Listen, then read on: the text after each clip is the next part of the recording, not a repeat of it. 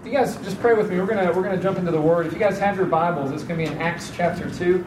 Let me just pray as we transition here. Father God, thank you for tonight. Thank you for a special night, God, emphasizing your heart for missions, your heart for the world. God, you love each and every single person on this planet. Of the almost 8 billion people, God, stretched across every continent of the earth, God, each and every one of them, God, you love. You love and you desire a relationship with. God, we believe it. And we pray that we would have the same heart that you do, Father. God, to see these people come into a relationship with you, see these people drawn to you, Father God. And I pray that you would use us, God. Use us as a ministry to be missional, both here on the campus of the University of Memphis and around the world, God. Use us for your kingdom and for your glory. God, would you prepare our hearts beforehand as we're about to jump into your word? Prepare our hearts, God, to receive the teaching that you have for tonight. Would it shape us and mold us to be the people that you want to be? Holy Spirit, would you have your way? Have your way the rest of our time here tonight, God. Do what you please. In Jesus' name, amen. So my name is Matt. If I didn't say that at any point, there's a lot of new faces here tonight. My name is Matt.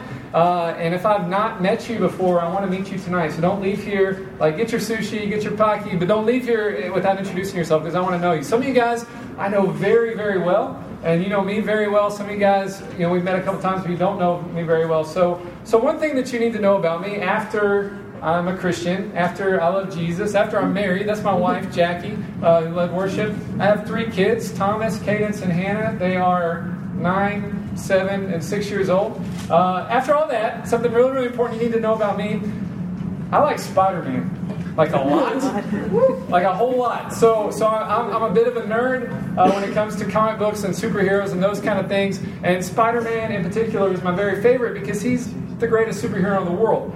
You can fight me on that, but you're wrong, okay? Spider-Man's the best. And if any of you guys have ever read a Spider-Man comic book, seen a Spider-Man movie, watched a Spider-Man cartoon, I would guess that's almost everybody.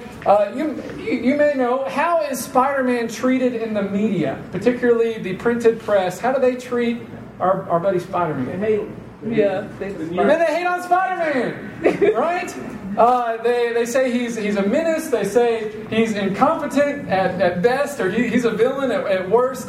Man, they've got terrible, terrible things to say about our buddy Spider-Man. And so I'm here loving Spider-Man. Spider-Man's a hero, and he's doing the best he can to make it and try to save the day and just try to make it in life and make ends meet. And he's got no money, and he's got no girlfriend, and he's trying to make everything work, and he's trying to save the day and stop these villains. And he's doing everything he can, and you're reading it, and you're like, man, I'm feeling for this guy. And then the newspaper says that he's a menace, and he's terrorizing the city, and everyone should hate him. And you're like, no, that's not right. That's not Spider-Man. You got it all wrong, J. Jonah Jameson. That's not how it is at all.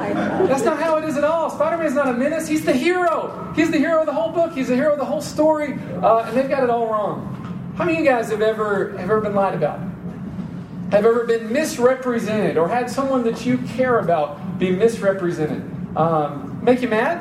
Mm-hmm. Yeah, make you upset when someone that you care about is being misrepresented, a situation is being misconstrued, misrepresented in some kind of way. Maybe it's accidental, maybe it's intentional. Man, it's worse when it's intentional. Someone on purpose lying, misrepresenting you. Man, that makes you mad. That makes you frustrated.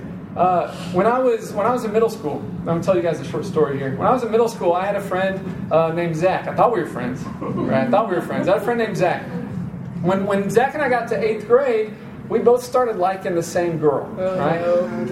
That's awkward. That's a problem. And we were too young to know any kind of bro honor system, right, about handling such affairs. So we both liked the same girl, and it got kind of ugly, or at least on Zach's side it got ugly. I was just trying to, whatever. So we both liked the same girl. That was difficult, and Zach made it extra difficult because he started to tell stories about me that were not true, right? He said, oh man, Matt's actually interested in this other girl over here, and I heard him talking to her, trying to go out with her, and while at the same time he's talking to you, and he'd say all these kind of different things in her ear, and she's believing that. And long story short, totally ruined my chances with this girl. Didn't work out. That's okay. Clapping. There's not a lot of people that end up marrying their 8th grade sweetheart anyway, right? So it's for the best. But in the moment, I'm like, dude, he's lying about me. All this stuff he's saying is not true. And in her eyes, I'm a scumbag. And I'm like, man. And so I'm frustrated with this guy, right? Purposely misrepresented me. Purposely misrepresent the situation and lying about me. And if you guys And so a lot of you guys raise your hand. If you've ever had that experience, you know it is terrible. Terrible to be lied about. Terrible when someone you care about, man, a friend, a relative, you know, they're being lied about. You know, they're being misrepresented, or a situation's being misconstrued that's making someone you care about and putting them in a bad light. That makes you mad, right? That makes you angry. And it should, because you care about them. And you want the truth to come out, right? And you want the truth to be out there. You want people to know what's true. You want people to know what's right. And you want people to know Spider-Man's the hero, right? And you want people to know that you're loved them and they're a person of character, that they're good, that they want to do all that nonsense that's being lied about them, right? So we get angry, we get upset, we hate that. What we're going to look at tonight as we look at Acts chapter 2 is that the first Christians had to deal with this as well. The very first Christians had to deal with Jesus, their Lord, being misrepresented, being lied about. Man, there are all kinds of stories going around about Jesus. You know, some of these stories got him arrested and killed, right? And even after he rose from the dead and ascended to heaven, there's still lots of stories circulating about Jesus, things that were not true about Jesus. So people were having wrong ideas about Jesus, wrong thoughts about God. And so these people that had been his followers, that had been witness to his life and ministry, his miraculous death and resurrection, the people that knew him best, that knew, man, these things are not true. Man, and so it's on them to stand up, to uphold that truth. And that's kind of what we're going to be talking about tonight. You know, 2,000 years later, it's much the same way, right? 2,000 years later, 2016, Memphis, Tennessee, it's much the same way. People have a lot of different ideas about Jesus. Would you say that? People have a lot of different ideas about spirituality and religion. Lots of different ideas about God and how you can reach Him. All kinds of different ideas, right? And we also, and particularly in Western culture, particularly here in the United States, we've got a kind of spiritual pluralism going on. What that means is kind of the feel of the culture is whatever you want to believe is okay for you, whatever I believe is okay for me, you know, and we're just going to kind of coexist. And that sounds really nice, right? That sounds really nice, really tolerant, really, man, you just believe whatever you want to believe. It doesn't matter. I'll just believe whatever I want to believe. But it's not particularly helpful, right? And it's awful confusing. Because you start to think, well, what ideas about God are true? Because logically, they can't all be true, right? Logically, some ideas about God have to be true and some have to be false. They can't all be correct. Every person's random idea about what they think God is like, they can't all be correct. So when we're looking at that, and kind of thinking, and this is kind of what we're processing here this evening as we're about to look at this text here, and what ideas about God are true and how do we know? What ideas about Jesus are true and how do we know? When there's so much confusion going on, so many different competing ideas going on. You know, kind of like my friend in middle school, who is seriously representing me for his own gain. And some statements are just flat out false. They're just flat out false. Some things you may hear about Jesus are flat out false. Some things you may hear about God, about heaven, about whatever, are just flat out false. And it's important for you to know it, to know truth, to know what is right and what is wrong. Not that you're going to get up in someone's face and be like, you're wrong about that. And you're going to show them love and grace and kindness. But it's important for you to know. You to know, man, what is true about God? How do I reach God? How do I have a relationship with God? Who was Jesus really? These things are important. So in the text we're looking at tonight, Peter, he's the leader of the early church. He stands up to address this huge crowd, and he delivers a simple gospel message that highlights some basic truths about the person and work of Jesus. And in so doing, he's exposing some of these wrong ideas. You know, so we've been going through a series these last couple of weeks. We started 2 weeks ago. The series is called Throwback, right? We're talking about how old ideas can inspire us, can help us to focus on what really matters. We're talking about how we can learn from the past, and in particular, we're learning from the past of the early church, the very first Christians. Or it's a short series in the first few chapters of the book of Acts, seeing what does the first few days of the church look like, the first few weeks of the early church, what did it look like, and what can we learn from the way that they lived? The way that they prayed, the way that they sought after God, the way they shared their faith. What can we learn from their lives? What can we learn from that throwback Christianity? Because, man, they had lives that transformed the culture.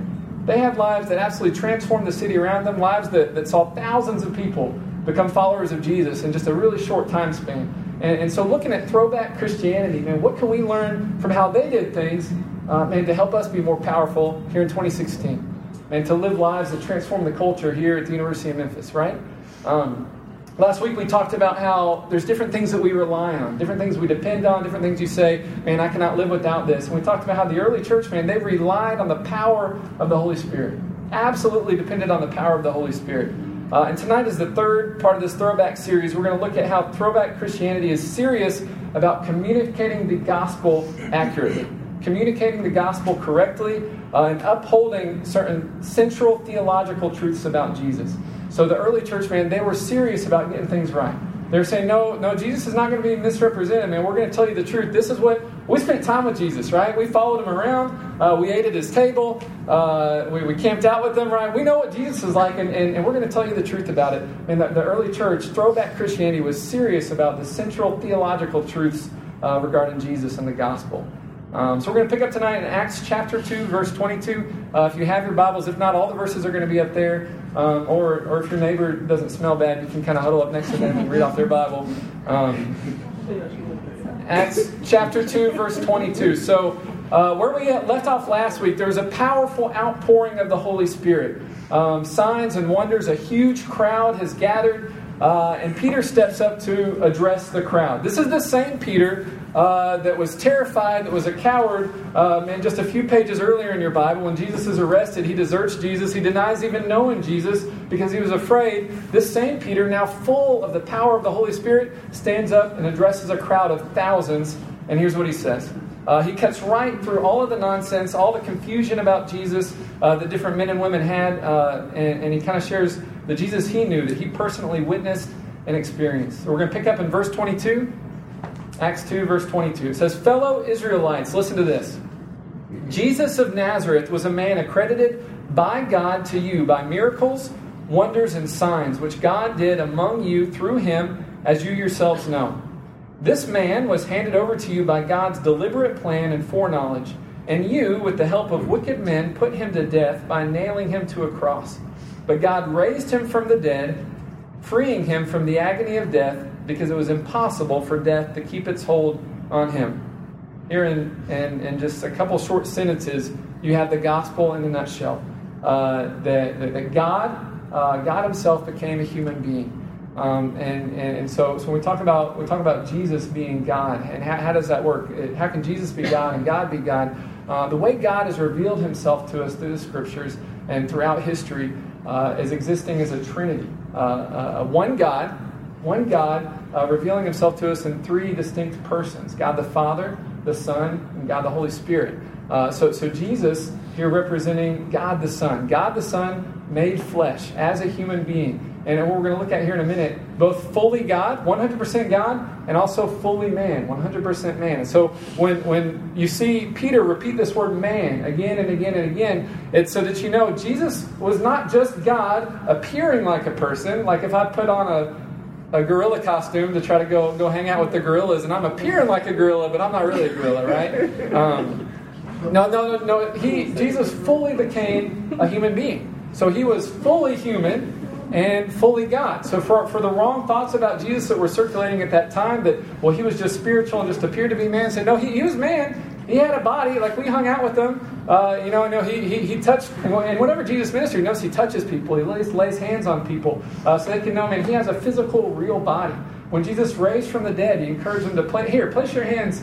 Feel right here where the nails were run through me. Place your hand on my side where the spear was jabbed into me. I have a physical body, right? So fully man and fully God. And he says that this Jesus was crucified, was murdered, was publicly executed. So Jesus dies on the cross, and then God raises him from the dead. And he says that all of this was according to God's plan. All of this was according to God's plan for you. God did this for you. Jesus did this for you as a way to reconcile you to himself. Continuing on in verse 25. Peter says, "David said about him, I saw the Lord always before me. Because he is at my right hand, I will not be shaken. Therefore my heart is glad and my tongue rejoices. My body also will rest in hope. Because you will not abandon me to the realm of the dead. You will not let your Holy One see decay. You have made known to me the paths of life and will fill me with the joy in your presence." And he's quoting here from Psalm 16, a psalm of David, where David is prophetically talking about the Messiah, talking about the Savior that God had been promising to send for centuries. And all throughout the Old Testament, you see different prophets speak about God's going to send a Savior, a Messiah that's going to save people from their sins, reconcile them to God, deliver them from bondage. And Isaiah says that this Savior that God's going to send is going to be God himself, Emmanuel, God with us. And so one of the prophecies he's quoting here is from Psalm 16, where David's saying that his body won't see decay. And so kind of speaking beforehand about the resurrection. He says when we all witnessed Jesus raised from the dead, well, it's the very thing that David had prophesied about centuries before, that the Messiah, the Holy One, wouldn't see decay. Continuing on in verse 29, fellow Israelites, I can tell you confidently that the patriarch David died and was buried, and his tomb is here today. So he's saying David couldn't have been talking about himself, right? Because I can show you where David's grave is, right? It's down the street. We can go check it out. David's dead and buried. He's talking about someone else. Verse 30, but he was a prophet and knew that God had promised to him on oath that he would place one of his descendants on his throne. Seeing what was to come, he spoke of the resurrection of the Messiah, that he was not abandoned in the realm of the dead, nor did his body see decay. God has raised this Jesus to life, and we are all witnesses of it.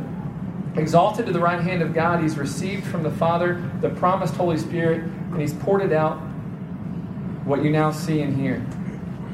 He's saying the promise from long ago was that God was going to give David a descendant that would rule. So in the lineage of David, again, fully man, that's where the fully human being part comes in, that Jesus as a human being would be in the lineage of David, the lineage of these ancient kings, and God had promised David there's going to be a king above all kings that's going to come through your bloodline that will rule forever. And Peter says Jesus is that king. He's that king. He's the king that death couldn't hold him. He conquered death and the grave. His body didn't see decay. He was raised to life, and we were all witnesses of it. Now, this is huge. I'm going to pause right there for a second. This idea of witnesses. Jesus Christ, after he raised from the dead, after he was dead and buried, 3 days later, God raised him from the dead, and there were hundreds upon hundreds of eyewitnesses that saw Jesus alive after being dead. 1 Corinthians 15 is an early creed of the church that was probably in circulation within 6 months and no later than 3 years after the resurrection of Jesus. Says upwards of 500 people saw Jesus alive after being dead.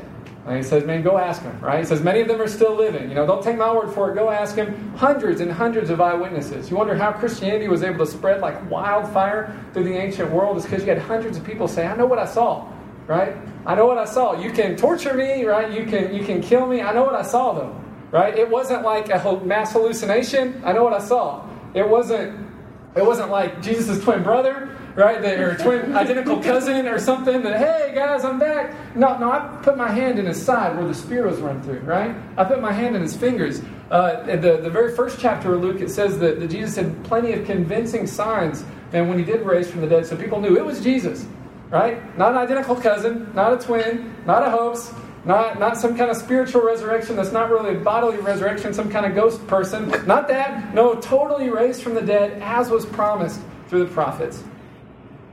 And it says that when he ascended to heaven, he poured out his Holy Spirit just like he promised. So what you're witnessing now, and these signs and wonders, these people full of boldness, full of the Holy Spirit, that's what Jesus promises he was going to do. He says, I'm going to go to the Father, I'm going to send the Holy Spirit. So what you're witnessing here, all this commotion that drew this huge crowd, it's exactly what Jesus promised. Continuing on in verse 34. It says, for David did not ascend to heaven, and yet he said, and now he's quoting Psalm 110, it says, the Lord said to my Lord, sit at my right hand, until I make your enemies a footstool for your feet. Verse 36, therefore let all of Israel be assured of this, God has made this Jesus, whom you crucified, both Lord and Messiah.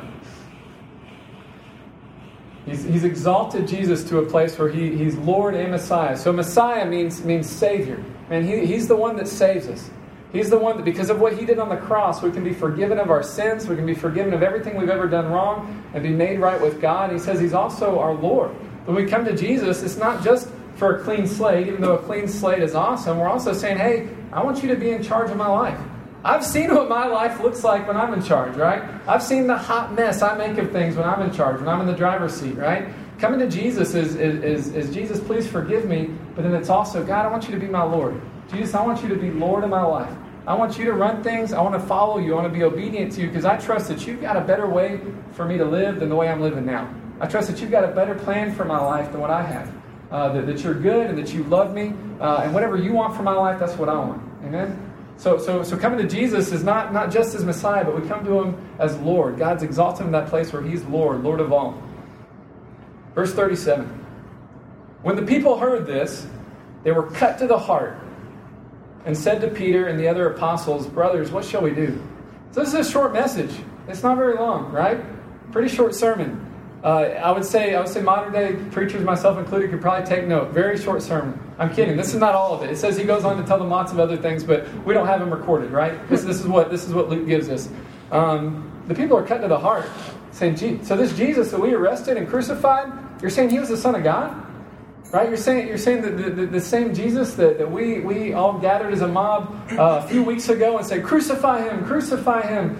And this same Jesus was the Son of God, the Messiah sent to save us? So the people were cut to the heart, and they said, "Man, what do we do? We screwed up. We killed him. Now what do we do? Now what do we do?" Peter replied, verse 38, "Repent and be baptized, every one of you, in the name of Jesus Christ for the forgiveness of your sins, and you will receive the gift of the Holy Spirit. The promise is for you and your children, and for all who are far off, for all whom the Lord our God will call." With many other words, he warned them, and he pleaded with them, "Save yourselves from this corrupt generation." Those who accepted his message were baptized, and about 3,000 were added to their number that day.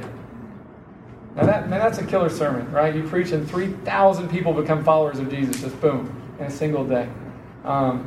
Again, Peter, the same Peter that we saw earlier, was a coward, was afraid, full of the Holy Spirit. He stands up and preaches a powerful message, but it's a simple message. It's just the simple truths about Jesus.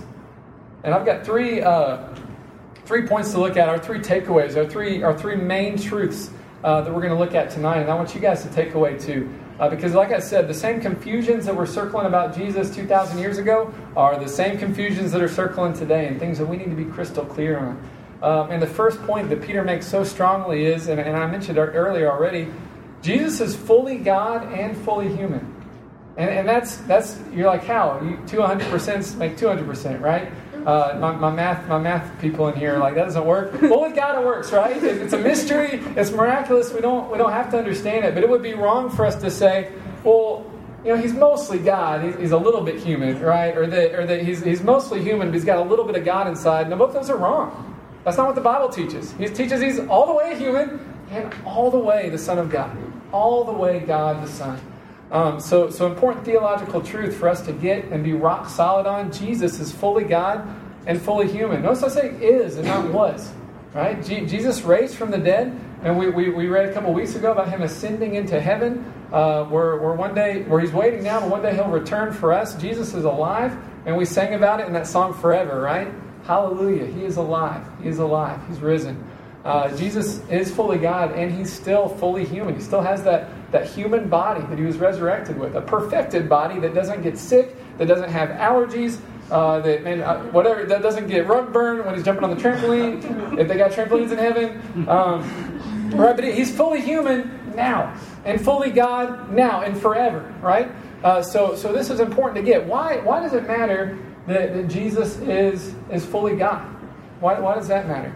And so Jesus makes a claim throughout the Gospels that he is the Son of God, the Son of Man, the Messiah, the sent one, the Holy One. When people come to worship him as God, he accepts that worship. When people say, "You're the Son of God," he tells them they're right, that the Holy Spirit revealed that to him.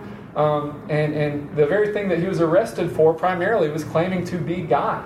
They thought that was blasphemy, and really for anyone else to say it would be. Saying that you're God is a huge claim to make. Right? That is a very bold thing to say, to go around and tell people, yeah, I'm God. I'm the Son of God. But then he backs it up with miracles and signs and wonders. And for anyone else to say that, you'd be like, no, you're a liar. That's not true. But then Jesus goes around and he heals the sick.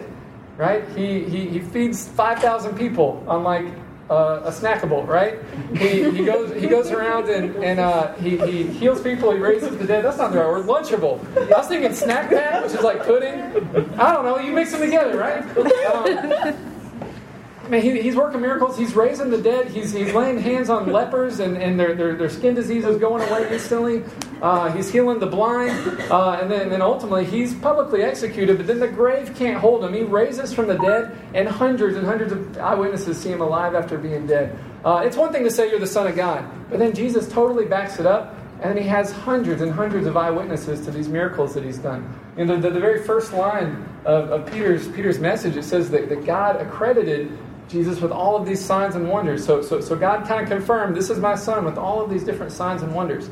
That it matters that Jesus is God, because when Jesus speaks with authority, this is how you should live. This is how you can have a relationship with God. Man, we can take that to the bank because he's speaking as God. When Jesus says there's only one way to the Father, there's only one way to have a relationship with God, and it's through me, he can do it with the authority because he himself is God. Right? Why does it matter that Jesus is fully human? Why does that matter? First of all, do you guys ever kind of feel like when you're praying, like, God, you can't really understand what it's like to be me? I'm going through situations, you're up in heaven, man, you're on maybe a fancy throne of gold, your angels are flying around singing to you. Man, you don't know what it's like to be me with the 23 cents in the bank account. You don't know what it's like to be me with, like, I feel like everybody hates me and people are lying about me and I can't pass my classes and I can't get a job and my family's falling apart and my brother hates me and my parents are getting divorced. God, you don't know what it's like, right? Because Jesus is fully human, God knows exactly what it's like. And Jesus walked around as a human being experiencing the fullness of life experience for 33 years. The Bible tells us he was tempted in every way, but he didn't sin. I mean, he struggled with all the same things you struggle with. Only when I'm tempted and I give in and I compromise, he didn't do that part, right? But he was still tempted. He still felt the pull of it. He felt the agony of it. And Jesus knew betrayal. And we see all of his followers desert him in the time he needs them the most. When Jesus is arrested, when he really needs his brothers, his friends, there's nobody around. Everybody abandons him, right? One of his own followers, one of his 12 closest friends, betrays him, hands him over to be tried and killed. And Jesus knew heartbreak, right? Jesus knew, man, what it was for stuff to be hard, to be difficult. And Jesus wasn't super wealthy. He was basically homeless, walking around, just staying where he could. And living off the generosity of the people around him. And Jesus knew difficulty. And so when we pray and we say, man, God, life is really, really hard, Jesus understands. The Bible says we have a high priest who's sympathetic, who understands, because he's lived it, he's been there.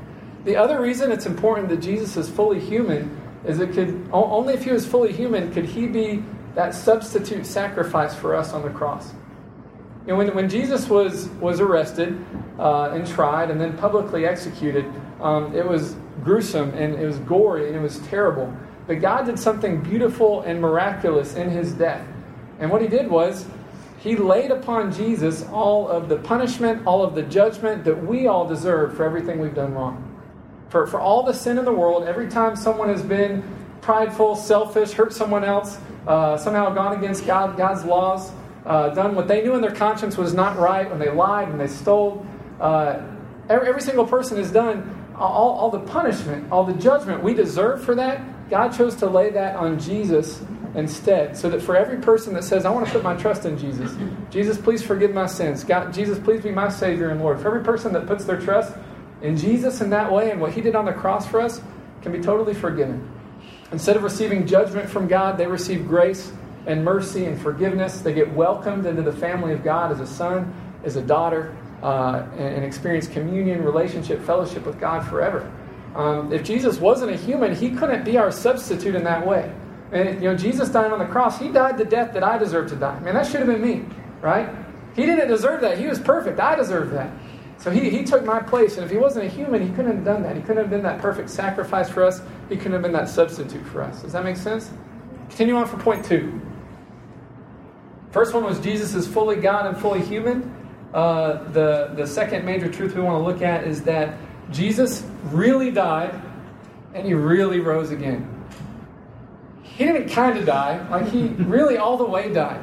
So one of the ideas that was circulating about Jesus at that time, and it's an idea, man, you still hear people talk about today. Well, maybe Jesus didn't all the way die. Like maybe he passed out, and then they put him in the tomb, and then he got better, and he's like, I'm back.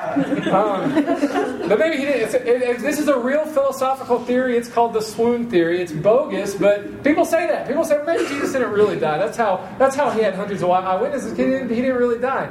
Let me tell you. And here Jesus or Peter and Jesus' followers are saying, we know for sure he was dead, right? We were there.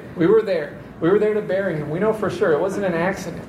The suffering that Jesus endured as he was being crucified, and we can't even wrap our minds around it, right? We don't execute people in that way anymore. Even before being crucified, Jesus was whipped again and again and again. His back was flayed open. He's bleeding from his back. He's bleeding from his sides. He hangs for hours on the cross with nails through his hands, through his wrists, through his ankles, holding him to the cross. He's having to fight for every breath as he's suffocating to death, as his lungs are filling with fluid. He's bleeding all over, and eventually, these guys, these Romans that were in charge, these soldiers that were in charge of executing him, they were super thorough, right? It was their job to make sure people were all the way dead. If people slipped through that were supposed to be dead, that were only kind of dead, right? They lose their job and maybe their life, right? It was super serious. And as these Romans, they're going around to inspect all the people that are being crucified that day.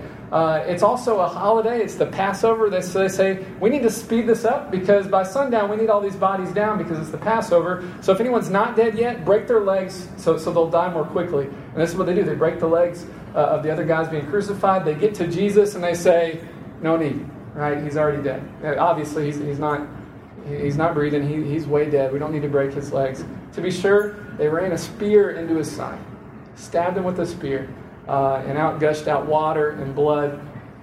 Jesus was all the way dead, right? He didn't just pass out. He didn't just go into a coma and then wake up later. And Jesus was all the way dead when his body was taken from that cross, wrapped and buried in the grave. And so that's important for you guys to know. And that was important for Peter as he's addressing the crowd. Guys, Jesus really died. He really died. And that's why it's so huge that he really rose again.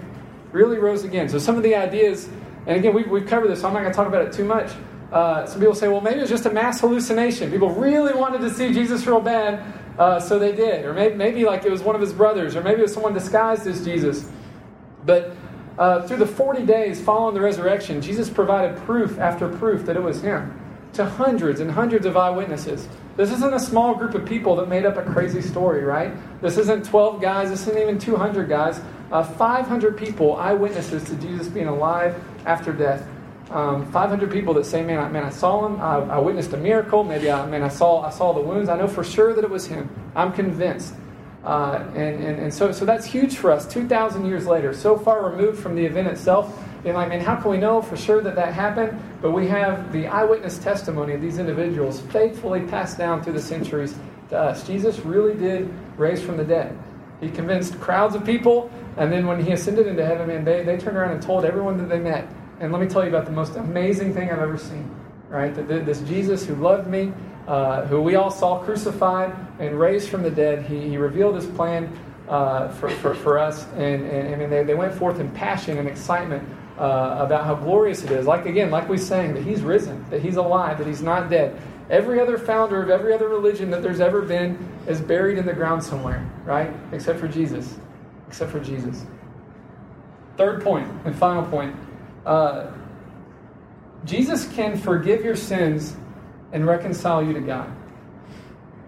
It doesn't matter what you've done wrong. It doesn't matter where you've been. It doesn't matter what your life has been leading up to this moment. God can forgive it because of what Jesus did on the cross. Because of what Jesus did, God can extend you grace and mercy and forgiveness. You say, I don't deserve it. That's okay. Jesus took the punishment you deserve. So all that's left for you is love and mercy, forgiveness, grace. That's what God has for you. And if you're walking around feeling guilty, feeling ashamed, and you confess that stuff to God, and you get a blank slate instantly. Instantly. When you say, Jesus, I want to put my trust in you. What you did on the cross for me, please forgive my sins. He does it instantly. Instantly. You're washed clean, made brand new, like you never ever sinned before, like you never did anything wrong in your whole life. That's your new identity in Christ because of what Jesus did. Your new identity as a son and a daughter in God's family. Perfect and blameless because Jesus was perfect and blameless. And Jesus alone is able to forgive sins. When the men were cut to the heart, the men and women in the crowd said, what should we do? Peter said, and you need to repent. Repent. All repent means is turn away from your sinful life and turn to God. Turn away from whatever you're doing and turn towards God. Receive and this gift of forgiveness. Start following Jesus. And then he says, repent and be baptized. Baptism is a public demonstration, man, that I'm living for Jesus. So making a public commitment from this day forward, I'm living for Jesus. If you guys have questions about what baptism is, we're going to cover it in the Foundations class. Real quick plug for the Foundations class. One of the weeks we're going to talk about what is water baptism. There's nothing magical or mystical about that water that you go into it and come out. No, but we're going to talk about what's the point of it, what is the purpose of it. I mean, those of you guys that are followers of Jesus but maybe haven't ever been baptized in water, that's something I want to encourage you guys to do. But Jesus alone is able to forgive our sins and make us right with God. Every single one of us, man, wants that relationship with God. And God, even more so, loves us and wants to be in relationship with us. And Jesus alone is the one that can fix that broken relationship, reunite us with God, and give us the ability to have a relationship with God forever.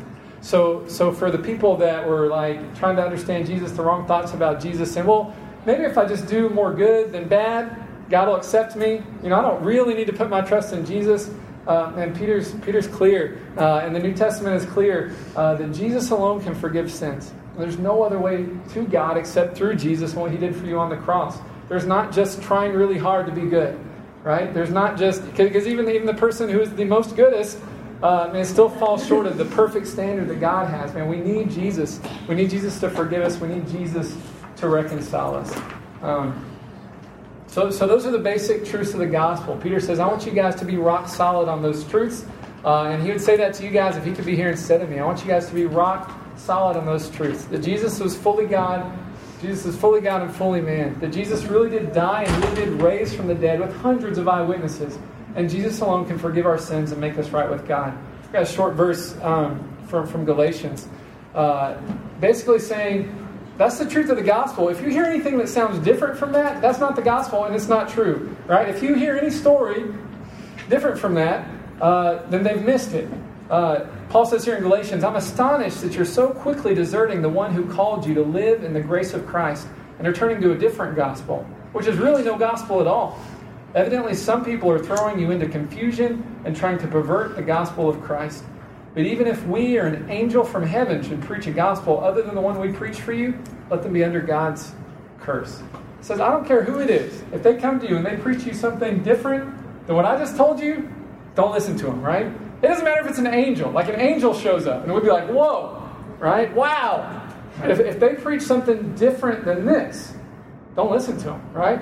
They're under God's curse. They're not to be listened to. They're lying, right? They're like the Daily Bugle saying Spider-Man's a menace. Just don't listen to it, right? It's not true. It's not true. That there's one gospel. When these rock-solid truths are what we have to uphold, what we have to stick to, what we have to believe. And so kind of like the crowd says, what should we do? Peter, tell us what to do. How do we respond to this? We here in 2016, we have to answer that same question. How do we respond to this? And some of you guys may be already Christians. Some of you may have been Christians a really long time. But if any of you here tonight, man, or not, say, man, I've never really believed on Jesus in that way, as the Son of God, as my Savior and my Lord. I've never put my trust in what He did on the cross to save me. I've never asked God to forgive me of my sins and restore that relationship, but I'd really like to tonight. We're going to have a chance to pray here in a second. If you'd like to pray that and say, yeah, God, I've blown it. I've screwed up, and I'd really like you to forgive me of my sins. I want to follow you. I've been in charge of my life too long, and I've made a mess of things, but I want you to be in charge. I want you to come and clean me up, fix me up. We're going to pray that here in a second. Maybe you've been a Christian a while, but you're far away from God. And Peter's called you as man to come back home, to uphold these truths, live for these truths, and proclaim this gospel to the people around you that need to hear it. Kind of wrapping it up here, you may ask, what does all this have to do with International Night? I mean, it has everything to do with International Night. And there's huge sections of the world that have never heard the truth of the gospel. Billions of people that have never heard the proclamation, the good news of Jesus, that they can have a relationship with God because of what Jesus did.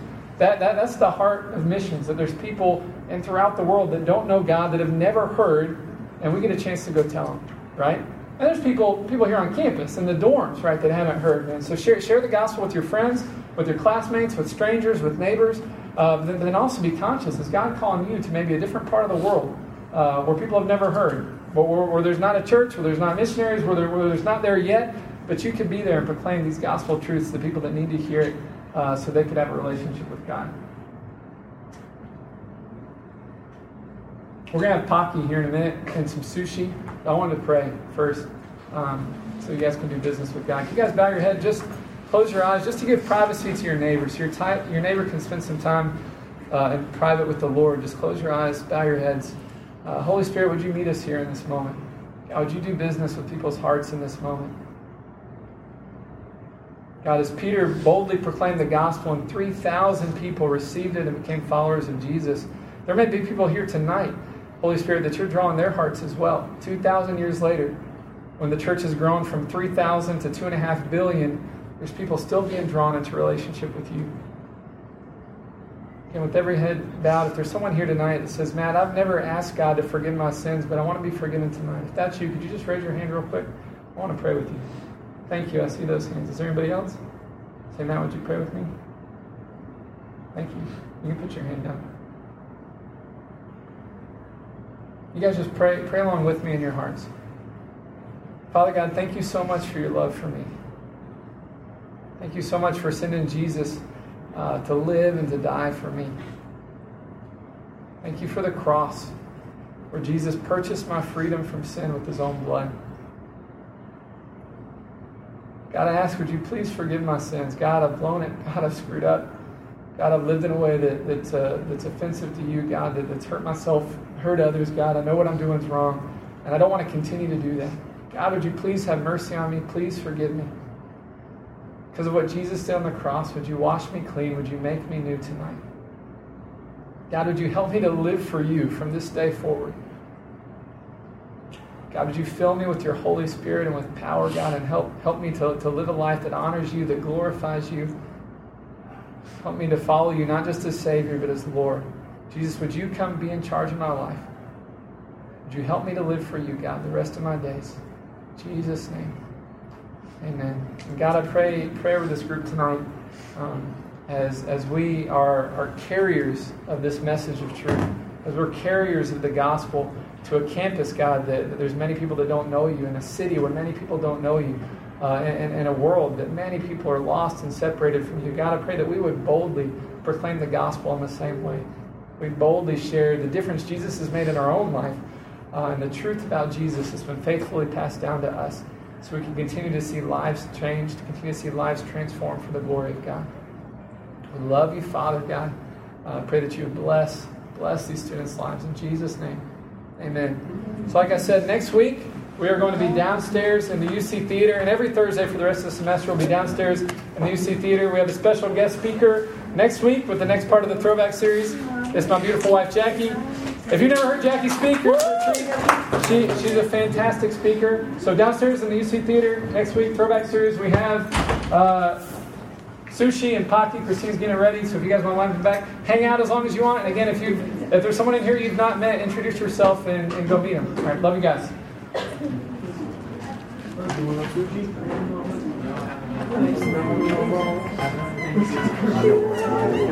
going to roll it out? Sushi?